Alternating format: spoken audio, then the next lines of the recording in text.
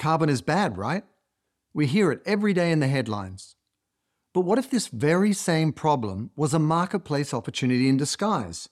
What if, instead, we could not only reduce the carbon that goes into the air, but use existing carbon to make everyday products we need and love in ways that are responsible to the planet and our future? This is the type of thinking we need to leverage the best and brightest in business and change the way we all show up in the world, transforming what we make, how we make it, and how it impacts the planet in ways that unlock massive business opportunities and scalable solutions to today's challenges. This episode is a powerful and inspiring example of how to do just that. It'll change how you think about carbon, business, and our future. So let's dive in. From We First and Goal 17 Media, welcome to Lead with We. I'm Simon Mannering, and each week I talk with purposeful business and thought leaders about the revolutionary mindsets and methods you can use to build your bottom line and a better future for all of us.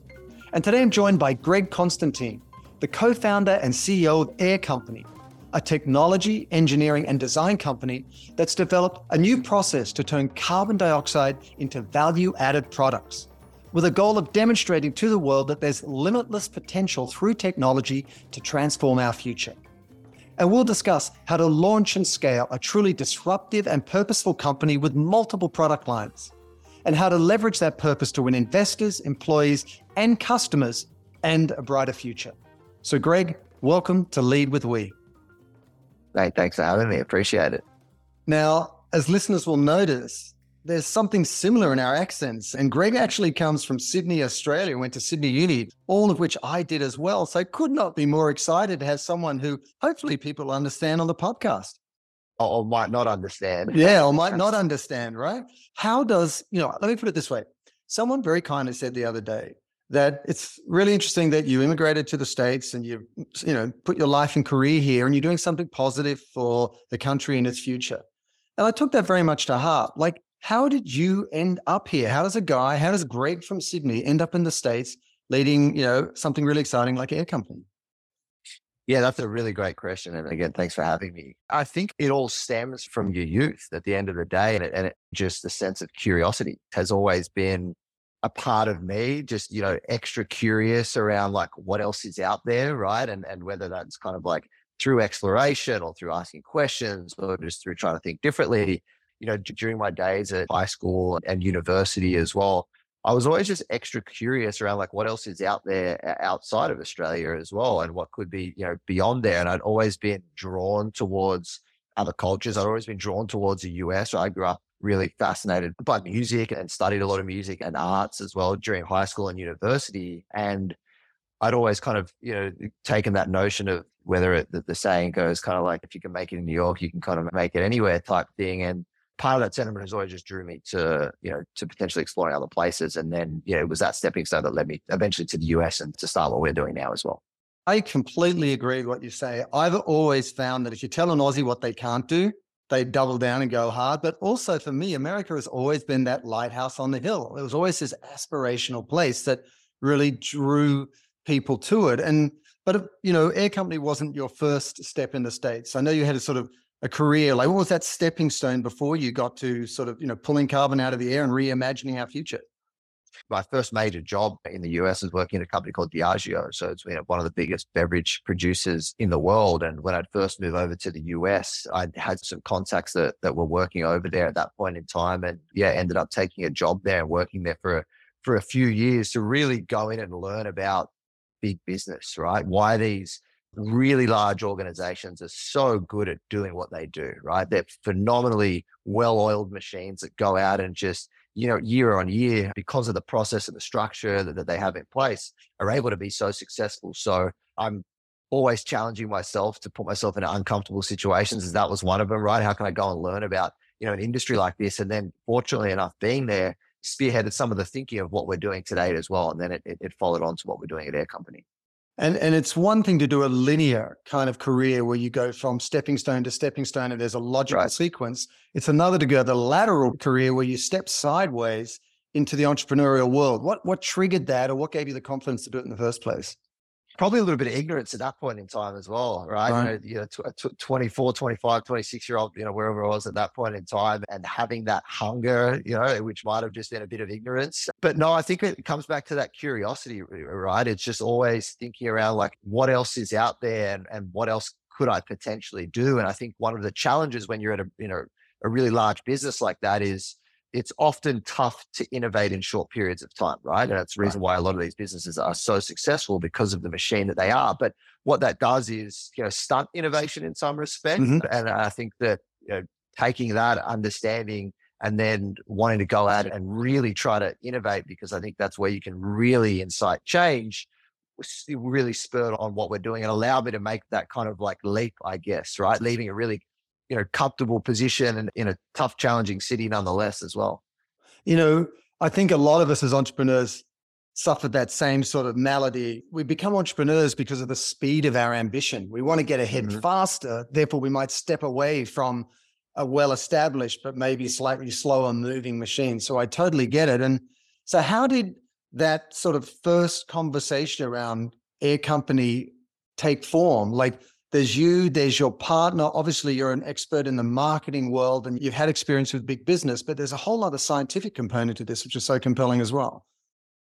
A lot of learnings, and a lot of time spent on it for sure, right? And a lot of trust as well, right? I really trust in my business partner and co-founder Stafford, who got his PhD from Yale, in the field that we're working on right now. But the conversation at first was actually over a drink. We're in a bar together that we had met. Shocker. Yeah. Australian in a bar. I know it sounds like a bad joke, right? Right. Australian and American in a bar, and what happens? And that's how it started. We just became friends, and I was just really enthralled by him and his whole world, which I didn't know a ton about at the time, and maybe vice versa as well. And I think it's the commonality of that kind of like opposites attract, where two very different skill sets and background, two very curious individuals, all with this layer of purpose of really wanting to go out and try to do something and work on something that's meaningful, that you can be proud of as well. And the conversation kind of spurred from there. He was working on technologies and I was at Diageo thinking about trying to do something, in a realm beyond there. And as those conversations continued on, we decided that that there's something here to be worked on. And I want to ask about what Air Company does in a second, but just you mentioned there that you were both looking for something driven by purpose. Where did that come from in you and him? Because, there are those who've just been living and breathing, for example, sustainability forever. And then there are those who come to it at a certain moment in their time. How did you know that was important and what did that feel like? I think a sense for purpose and to kind of always work on things that were true to me has always been in part of me, right? Like, growing up, I was always I had a really eclectic taste, right? I'm doing the arts and I'm doing music and I'm playing chess, but I'm playing sport competitively as well, right? I'm in these different, fields that don't necessarily always go together. So I think that curiosity and that kind of like being comfortable with being purposeful with the things that I liked was always kind of in me. But going on this trip that we had gone on at this point in time and having been in New York for a number of years at this point in time really was some of the spearheading forward as well. Wow, like I'm so inspired by him and by the work that these other folks that are doing that we met on this trip. It wasn't necessarily an epiphany, but it was more of okay, wow, I really want to be spending my time working on things that are going to be purposeful to me and hopefully beneficial to others as well, because how else do you want to be spending your time at the end of the day? No, absolutely. Absolutely. And as we point to Air Company, I know that you've got technology, which is sort of heterogeneous catalysis, which is, easy to lose people quickly. When you were first starting the company, what was the promise you saw in the company and what was the ambition? And then explain to us what actually that process means. Yeah, the promise and the ambition, and I guess kind of like the opportunity was, if a technology like this can see the light of day, right? If it can work and if we can get it to work and if we can show people that it can work, it has the power to change the world, like truly has the power to change the world and hopefully incite others to go out and work on technologies like this that could see the light of day. And unfortunately, there are a plethora of technologies and academics that have worked on it and the rest that never see the light of day just because they don't know how to go and take, an incredible idea and make it a reality or make it a commercial reality. And part of the challenge of that is bringing people alongside that journey. So to really help not only spur the innovation, but back the business as well. So I understand the process in theory, but what are the sources of your carbon? Where does it actually begin, the life cycle of the product? Yeah, great question. So I did mention we're agnostic on the source, right? So we can take CO2 from any source. Our systems and our catalysts are robust enough to handle a variety of sources of CO2. Currently, we get our carbon dioxide from traditional ethanol plants. So the ethanol that we make comes from the carbon dioxide of legacy methods of manufacture of ethanol. So corn farming and things like that. It's captured before it's emitted into the atmosphere, and then we utilize that carbon dioxide. Just for those of us who don't have a scientific background, you get the ethanol from Yep. these sources, of which there are many. How do you then turn that into a perfume or a vodka or a jet fuel? Yeah. So we take those carbon emissions of traditional ethanol plants and we combine it with hydrogen. We turn it into the ethanol that we make. And a bottle of vodka is just ethanol and water. That's what a bottle of vodka is. It's 40% ethanol and 60% water. Ethanol also has the ability to be a fuel, but what also comes out of our production systems is a kerosene, which can be aviation fuel as well. So what we have the ability to do is distill out the variety of alcohols and and other liquids from the water and utilize it in a variety of ways and products at the end of the day. And so just unpack the technology for it, because it really is about pulling that carbon out of the air in a process that sort of mimics photosynthesis from plants. Yeah, exactly. Yeah. So artificial photosynthesis. So essentially doing what a tree does, just faster and more efficiently. So removing carbon dioxide and putting out oxygen. So the premise of our technology is quite similar to that, right? We take carbon dioxide from any source. We're agnostic on the source of CO2. And we combine that carbon dioxide with hydrogen, and our systems are all run on renewable electricity. So similar to a tree, taking, the sun's energy, produces a mixture of alcohols and water, and the byproduct that we vent into the atmosphere is oxygen. So similar to a tree as well. The alcohols and the fuels essentially that we create, we then applicate to an array of different industries. And the position that we took as a business early on was when you're working on, innovative technologies like this, cost is always going to be a gating factor, right? And as you progress over time, you get economies of scale. But in the early days, when your cost to produce is relatively high and the volumes that you're producing are relatively low, how can we put out products that can substantiate your cost strategy and your structure as well, right? And we went out and set out to create some consumer products off the back of the technology as a first stepping stone towards industrial scale. And I was going to ask you about that, because if you go to Air Company's website, you'll see how elevated the brand is. It has this very sort of elevated aesthetic, which is alluring in its own right, but also it speaks to those products you were making, vodka and perfume and so on. So it's really interesting you say that the sort of cost of production warranted products that could sort of support a premium price to then allow you to grow. I want to back up one little step, which is, it's one thing to have potentially disruptive or transformative technology. It's another to have a couple of guys who want to make it work. It's another to get it funded and make it real, to make it commercial, as you say. What did that process look like so you could start making the vodkas, the perfumes? A lot of long days, a lot of long nights, a lot of literal blood, sweat, and tears throughout it. It was a really, and still is, really, really challenging process, right? When you're going out to try to create something, when you're trying to do things that have not necessarily been done before in the way that you and your business are trying to do them, and you're just two guys that are out there kind of trying to, deliver on a potential promise that something may work, it's very, very challenging. So yeah, a lot of just, persistence and grit and hard work and trust in one another and our team as well. What we're working on, we believe in, and we believe is going to be successful at the end of the day. So I would just say that conceptually very tricky and very tough. However, when you have that kind of, persistence at an early stage of a company like that, you really need all of those things that you mentioned to be able to line up, right? Whether it's the funding or whether it's the kind of market for it or the technology or the opportunity that you're trying to create. So definitely a sum of all parts. What I would say is that more often than not, they don't all work out together. And we're definitely culprits of that. Yeah. And I think that's the power of having a purpose that drives you, because what else is going to sustain you through all of that? Right. I mean, it is so disheartening. I know I've thought about giving up so many times, despite how passionately committed I am, because some days it's just so damn hard. Did you do friends and family? Did you self-fund? Did you go out to PE and VC firms? Because it's got to be pretty cost intensive to build out this technology, particularly at scale. A bit of a mixture of it all, plus, everything, right? We did everything on the side, everything from, grant funding, everything from, as much non-dilutive as possible. The beauty of our business is that we also sell products. So we bring in, revenue, albeit low. It is revenue that can help substantiate the business. And then we've raised a couple subsequent rounds of funding since then as well to help grow the business along the way. So I would say it's definitely a mixture of all of the above. this is almost comical in my mind, but it's like, two guys, you open the closet door in one of your bedrooms and there's these massive infrastructure or sort of technology in the background in this sort of, collapsed deep space. Like, what do you do? Do you rent a facility? You start building out the technology? Do you lease existing technology and upgrade it?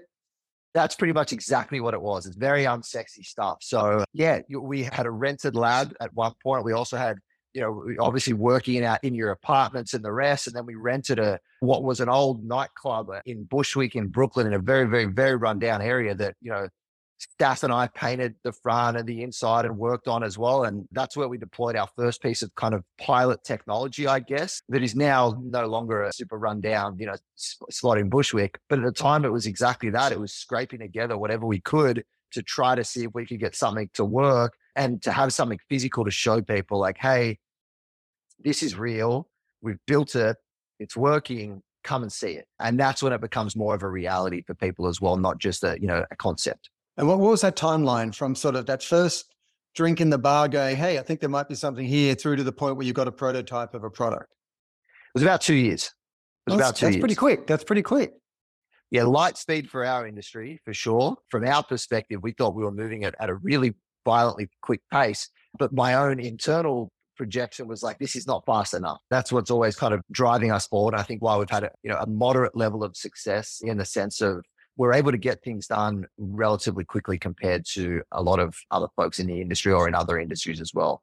And so the first product you took to market, tell us what that was. And also, was it a function of, the alcohols that you're pulling out of the air that made these products so successful? Or were you consciously trying to create premium products that would win awards to sort of validate, proof of concept? Yeah, a bit of it all. So we knew that the goal was to make these alcohols and these fuels, right? We knew that ethanol was coming out of our process. And, if we back up to the point I'd made earlier, which was knowing that we're producing relatively small volumes and that it's going to be really cost prohibitive at that point in time, we said, what are the industries that we can go into where the volumes needed are relatively low, but the price per liter is relatively high? And they're the beverage industries and the fragrance industry. So yeah, 2 years in, we launched Air Vodka, which was the first ever carbon negative alcohol beverage made from carbon dioxide, because it is a higher price point product.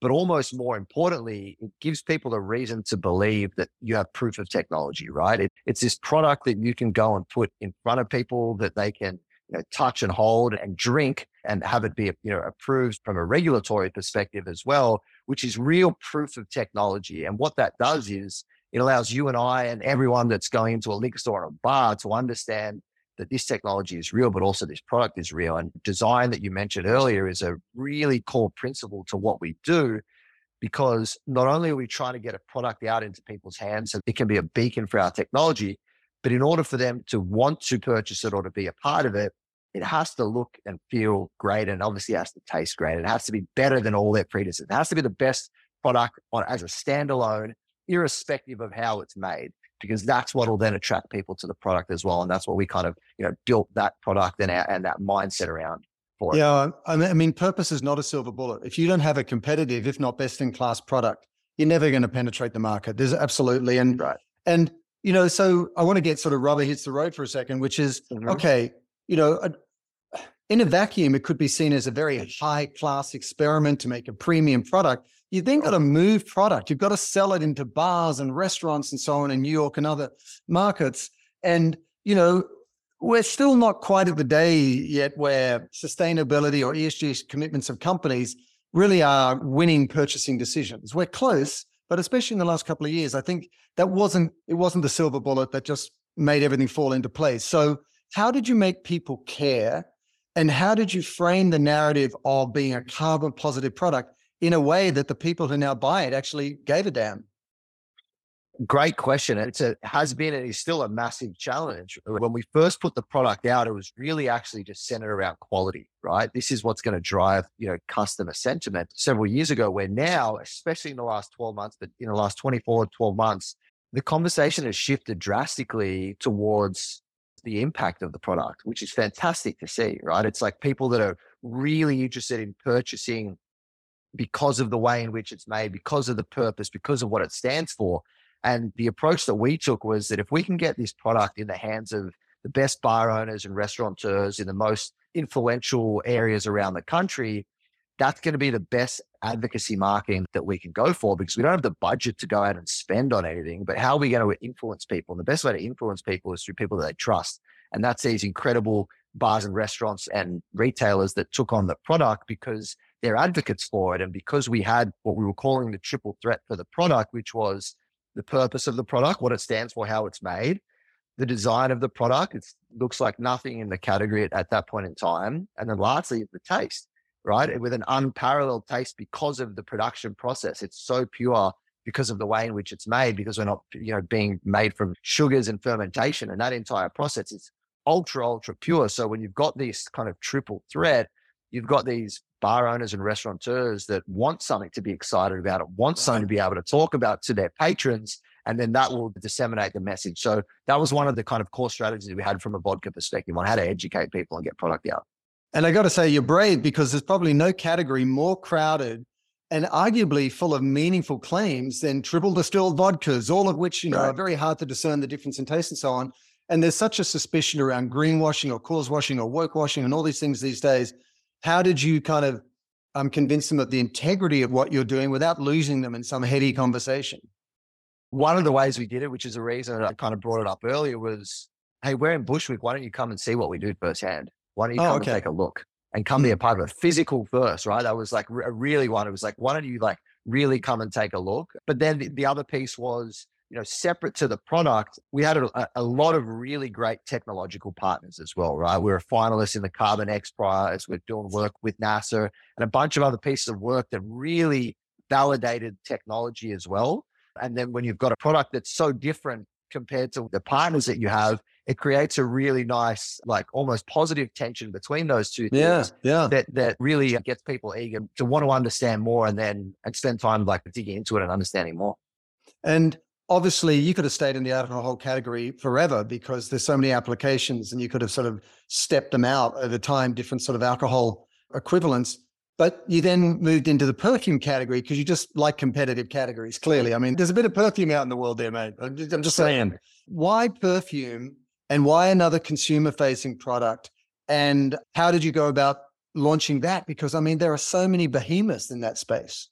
Yeah, a lot of it stemmed from trying to tackle the toughest problems, right? And the harder, the better. And when everyone says that the beverage industry will never be innovated in from a liquid point of view, and everyone says the beauty industry will never be innovated from a liquid point of view, to be such a point of difference and to come in with a total different viewpoint is definitely met with incredible amount of challenges, right? And criticism and skepticism and the rest.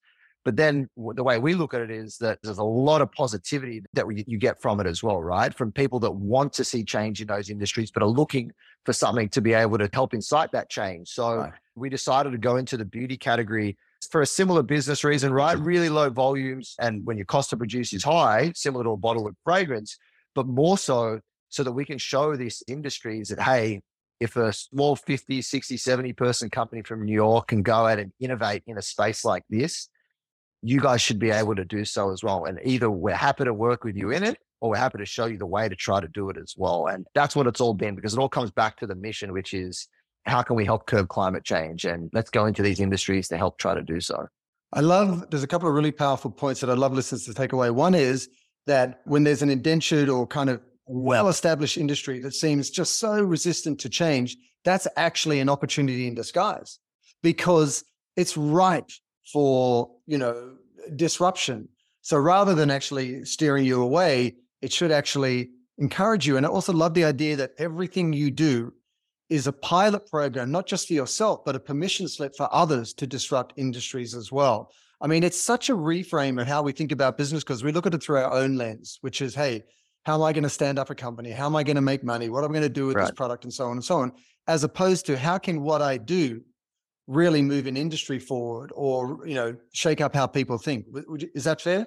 Yeah, for sure. And don't get me wrong, it's tough and it's challenging. And, more often than not, you're told that it's not going to happen and it's not going to work. But if you have that kind of mindset going in that you want to be a beacon for change, and you have that purpose that's driving you towards it, irrespective of the kind of hurdles that get in your way, you'll just keep working towards that. And those hurdles will just be learnings along the way. You won't even think of them as failures. You'll just think of them as, oh, cool, I learned something new here, but I'm still on this path over here that's going to hopefully, make a change. Yeah, exactly. And you touched on your mission there. Can you speak to the mission specifically and the ambition of the company in terms of climate change?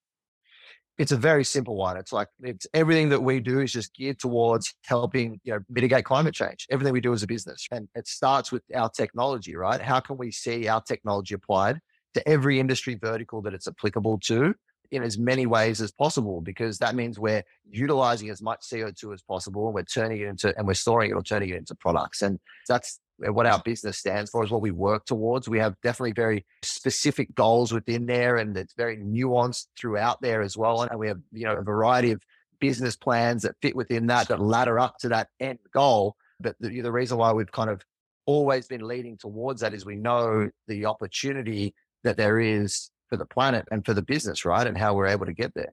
And then how do you build the team for that? Because each industry vertical, from alcohol to perfume to other products, they all need subject matter experts in some way. Yeah. It's tricky. It's definitely very tricky, right? And a really strong position that we've taken is that we're going to go out and we're going to find the best talent for the very, niche and nuanced work that we're doing on catalysis, on engineering, on R&D, on operations, for sure. But when we're going into these, archaic industries, we more often than not grab folks not from those industries to come and work on them. More often than not, right? To come and work on them because they're going to bring a different viewpoint and a different, set of opinions to it. Because if you bring folks that are coming from an industry, that they're going to have the same mindset as what that industry does. And when you're trying to innovate in those industries, you want someone to be able to think differently coming into it. So it's a balancing act. I want to double down on that point. I was lucky enough to work on the Nike brand up at their ad agency, Wyden and Kennedy. And not long ago, I was up at the agency, and the founders, David Kennedy and Dan Wyden, one of the things that were revealed to me was their great strength was curators of people. And what they do on the Nike brand is bring in people from outside a sport or outside the US to work on that sport and bring fresh eyes and fresh lens to it. So if you're an entrepreneur or you're in the C-suite and you're leading a team, think about who you can bring in outside into it to bring fresh ideas and fresh blood and so on. And, if that wasn't enough, sort of alcohol and perfume, you then pivoted B2B to jet fuel. So tell us about how that came about. And it seems to be moving at a pretty accelerated pace. Definitely moving at an accelerated pace for sure. One thing that we kind of, maybe it's a personal trait of mine and definitely one of the business, is we spend a lot of time working on things that we don't put it out until it's ready. And so it's something that we've been working on for a long time. And it's actually, if you look at our, very first pitch decks that went out, fuel and aviation fuel is like, the line item at the bottom of it, which is like, this is where we want to get to eventually. Right. And it's just, we've had incredible tailwinds from technology, from legislation, from the world moving at a pace that we're able to keep up with, from a sustainability and ESG push that's allowing us to get there sooner, especially from the work that we're doing. But it's always been a part of the plan, because if you think around how can we make the most amount of impact, aviation is a sector that's always been deemed as one of the hardest to decarbonize. Right. It accounts for 2 to 3% of global CO2 emissions on an annual basis. Sounds small, but that is billions of tons of CO2 per year, like massive amounts. And it's never really thought of as being able to innovate in from a fuel perspective. So when you have an opportunity to create a fuel for a plane from carbon dioxide that could potentially revolutionize that industry and bring us decades forward in terms of the thinking on how planes can be more sustainable and the future of flying, it's what we want to spend our time working on. And so it's called Airmade, your fuel. And, yep. How have the airlines reacted to it? Has anybody sort of bitten in terms of, using the fuel? And what's the timeline for the first sort of like carbon neutral flight? Yeah. So about 6 to 12 months ago, we won a contract from United States Air Force. And part of that contract was to supply them with some of our fuel, which we successfully did. And at the end of summer of last year, we actually flew down to one of their partner bases down there. And we flew the first ever unmanned plane that flew on our air-made sustainable aviation fuel. So it was fuel made from carbon dioxide. That's amazing. Yeah, it was an incredible feat. It was definitely a really exciting day for us for us That's all as well. that is proof of concept. You're in the plane that's running on your fuel. This stuff better work. Respect. Yeah. Unmanned. There was Unmanned. no Oh, one there in we there. go. Unmanned. Sorry. Yeah, there Yes, was I no one in forgot. it, but they will hopefully soon. And yeah, to kind of coincide with that, we went out and worked on some potential partnerships and deals with a number of different airlines, everyone from, from JetBlue to Virgin Atlantic to a few others who are going to be procuring our fuel inside this decade, essentially. So the business is really focused on, again, really working on technology and ramping up production in order to meet the demand of some of these customers that are out there. And so how do you then keep expanding the company this way? Because I'm fascinated by the practicalities, the operational side of it. You've stood up the alcohol vertical, you've stood up the perfume vertical. Now you got jet fuel, which is a very different kind of animal. And you staff up for each of those and they take on a life of their own and then you keep moving forward. Is that how it works? Yeah, exactly how it works. Yep, exactly. We started with those consumer industries where we really needed these literal proof of concepts, right? Something that someone could really actually understand. Where now, because we're through a lot of those stage and they're revenue generators as well, we're really focused on big industrial industries that we have the ability to really incite massive change at scale that can really materially affect, from a positive perspective, the makeup of the planet. And when you're pitching your products and the promise of those products, what do you prioritize? Because every single entrepreneur out there or every global enterprise that wants to make a difference, they've got to sell it in either to their CFO or to their investors and so on. Do you lead with the purpose and then point to the business case for executing against that purpose? Or do you need to necessarily lead with the cost efficiency of the products you're making and the premium quality of it, and you bolt on the purpose at the end as a sort of bonus? Yeah, Simon, that's a really great question. And for us, it's been variable depending on the stage of the business. Right. The stage of the business that we're at now, and it's always been technology, right? And we've always really pushed purpose and pushed technology because that's been our product, is our technology. And we have sub products that come out of the technology for sure. But we're at the stage now where, we're going out and we're really building large scale factories, which is really dependent on, at the end of the day, cost structure, the output, the technology as a whole. And then you have these sub products that come out of there that are revenue drivers. But we really think about products as selling our research and development, right? We're monetizing our R&D on a pathway towards true scale. And at this point, it's getting pretty capital intensive. I mean, so you've got different type of partners. I mean, or do you sort of, is it collaborative in nature and you work with existing sort of, I don't know, infrastructure or R&D organizations and you sort of bolt on? How does it work? Yeah, it's definitely a mixture. When you get into the sizes that we're getting now, the spend on CapEx, on like capital equipment, is large, right? So you're always looking for the most efficient way to get access to that capital. Fortunately, in the US and outside the US as well, there's a lot of programs that are in place for innovative technologies that are heavy CapEx spends as well. So yeah, we've got an incredible team that we work on with that, on the best structures in order to do so at the scale that we're at now, right? If you look back a few years ago, it's whatever we can do to get this thing off the ground, we'll do whatever it takes, right? A bake sale, yeah. make some lamingtons, make some lamingtons, maybe. And all of this turns on your ability to attract that talent. You said outside industries, but still best in class people. Yep. Do you find the purpose is instrumental in pulling them away from wherever they are? Tell us about that process, because it really, you live or die in the strength of your team. Purpose is one of the most essential things to us and to our business, if not the most essential. And for folks that are coming over to either work with us, that are wanting to work with us, or that we're wanting to work with us as well, right? It's the ability to work on something that can potentially shape an industry, can potentially shape the planet, or if all else fails, can just inspire someone else to go out and try so. Because when we started the business, we just assumed we were going to fail. It was like, we should try it. We'll probably fail, right? Everyone's saying we're going to fail. That Greg, he's crazy. He's going to fail. It's a done deal. Pretty much. And you need to, we still have that in us now as well, right? And you need that. It helps drive you, right? You want to push yourself on the assumption that, hey, we don't want to fail. We don't want this to not work. But, you're always thinking that you are. And to be able to come and work on things like that is exciting for us and, hopefully exciting for others as well. And yeah, the ability to inspire others is one that's really kind of big for us. I love it. I feel the same way. Your purpose gives you the passion, but the anxiety around the entrepreneurial journey is like the propulsion. It keeps you going. It gets you out there. So when you look at the different product categories that you move into, or the verticals, what drives it? Is it the technology and its applications? Is it customers? like B2B customers and what they're asking for? Is it consumers and these legacy industries, and you just see them as big opportunities for disruption? Like, what drives your decisions as to where you go next? Industries that are known to be the toughest to decarbonize. So Right. the harder, the better, right? We spent some time in the rocketry space and we have some work with NASA. Like, no one wants to try to do that because it's the likelihood of failure is really, really high. And so like their industries that we're like, all right, well, we should go, like we have to go into that industry. We need to try these industries. So that's one.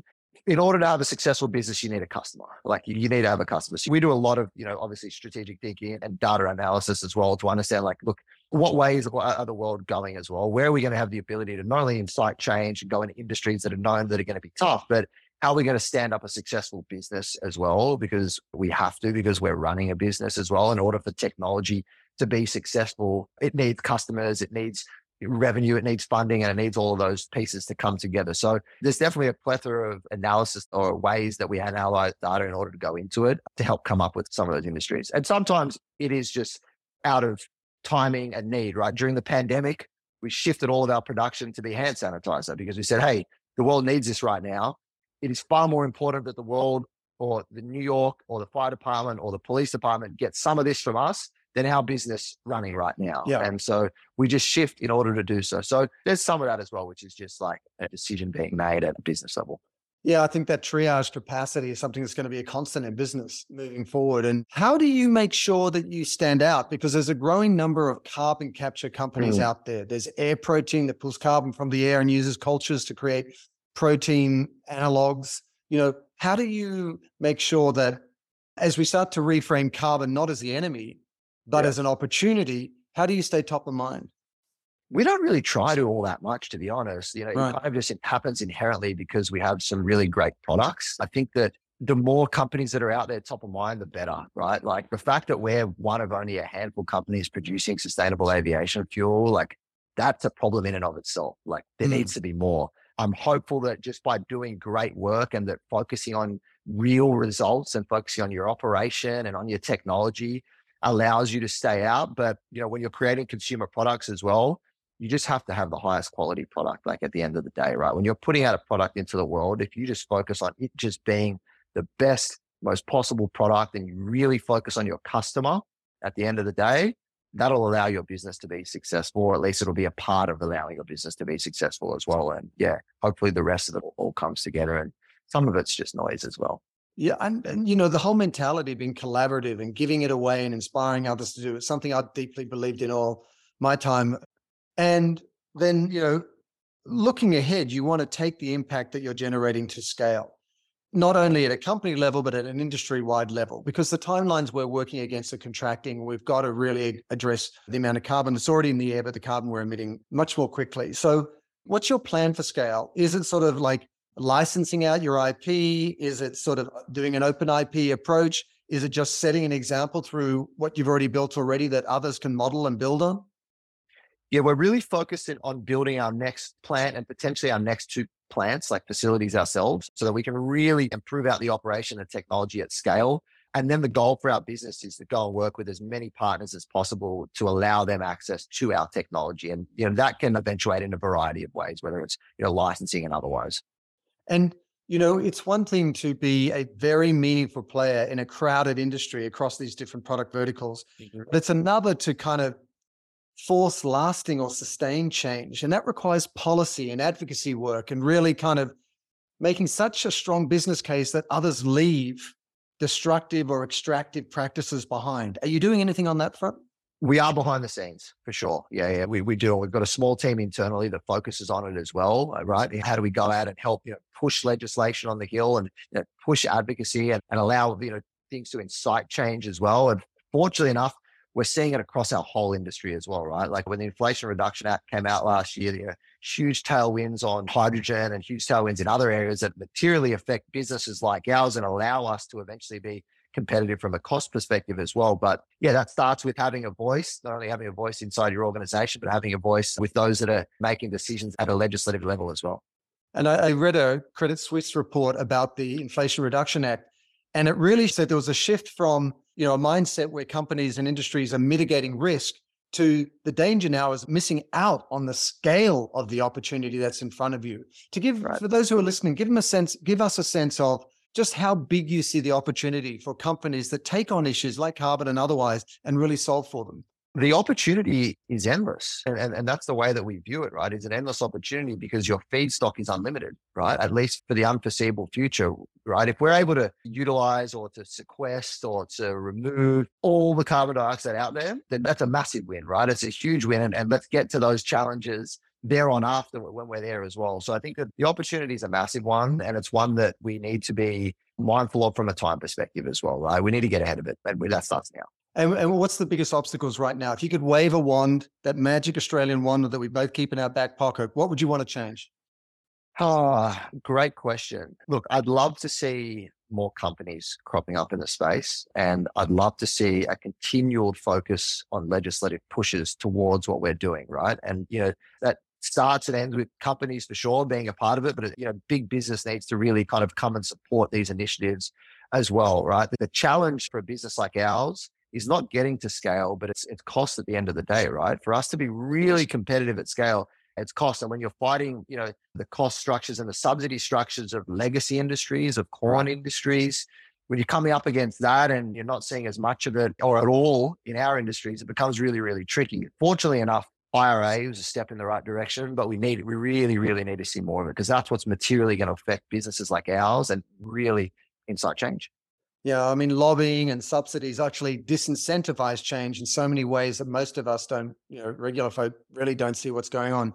And, if you were to sort of cast your eye 10 years down the road and sort of share with us your vision for what consumer products and industries like jet fuel are going to look like, of necessity, what's your vision for 10 years down the track? We as individuals and as business owners and as entrepreneurs and as organizations need to rethink everything that we have been built upon from the start to the end, right? And when I talk about the manufacturing process, right, we need to go back and really understand like why something was created the way in which it was created and how it's had either a positive or a negative effect on the planet or on humanity. And so the systems that have been built and the structures that have been and the foundations that have been put in place need to be rethought, right? We're culprits of just trying to fix what's in front of us right now, but not looking at the reasons why those things are in front of us right now. So I think over the next 10 years, over the next 2 decades, part of that time should really be spent on rethinking the foundation that was put in place. And it may be harder in the short term to get through whatever that initial, next step is, but it's going to be more fruitful on the other side and more beneficial to all of us. So I would just kind of preface with that. What I'm really excited about is areas and things that we're working on in the industry that we're in, right? It's how you're taking what's deemed as a problem and turning it into a solution, right? And carbon, which has always been deemed as a problem, which is a massive problem, is now starting to be thought of as, okay, this can play a solution in our future. This can be a part of our future. We can turn this negative into a positive and utilize something that was always deemed as something so bad, and which it is to the planet, but how do we turn that into a positive and make it useful to us? And how do we do that across the board, right? How do we rethink all the variety of bits and pieces that are out there essentially to be able to utilize it? And, any advice for the business leaders or entrepreneurs listening, because you've sort of taken on really tough industries with very short timelines and huge upside. So you kind of run the miles. Any advice you give us when you look back over the journey of our company? Yeah, for sure. I would say try to be mindful and supportive of the ideas that feel or are deemed as crazy, because it's those ideas that are deemed as crazy that, sometimes see the light of day and help continue to push humanity forward. But for those that are working on things, I would just say, just be persistent, right? And hard work is one thing and smart work is another thing as well. And, the ability to just be persistent, especially if you're going into industries that are either archaic or deemed as impossible to innovate in, that's great. Go into those industries and try to be a point of difference. And you might fail along the way, or you might fail, period. But at least you've tried to incite change, and maybe you inspired someone else to be able to do so as well. Well, Greg, I got to say, it makes me proud to see another Aussie sort of kicking butt, as they say. And I just want to say hats off for the breadth of ambition over all these years, just going big, for our future. So thanks for the insights and for the time today. Yeah, thanks, Simon. Appreciate it. Thanks for joining us for another episode of Lead with We. Our show is produced by Goal 17 Media. And you can always find more information about our guests in the show notes of each episode.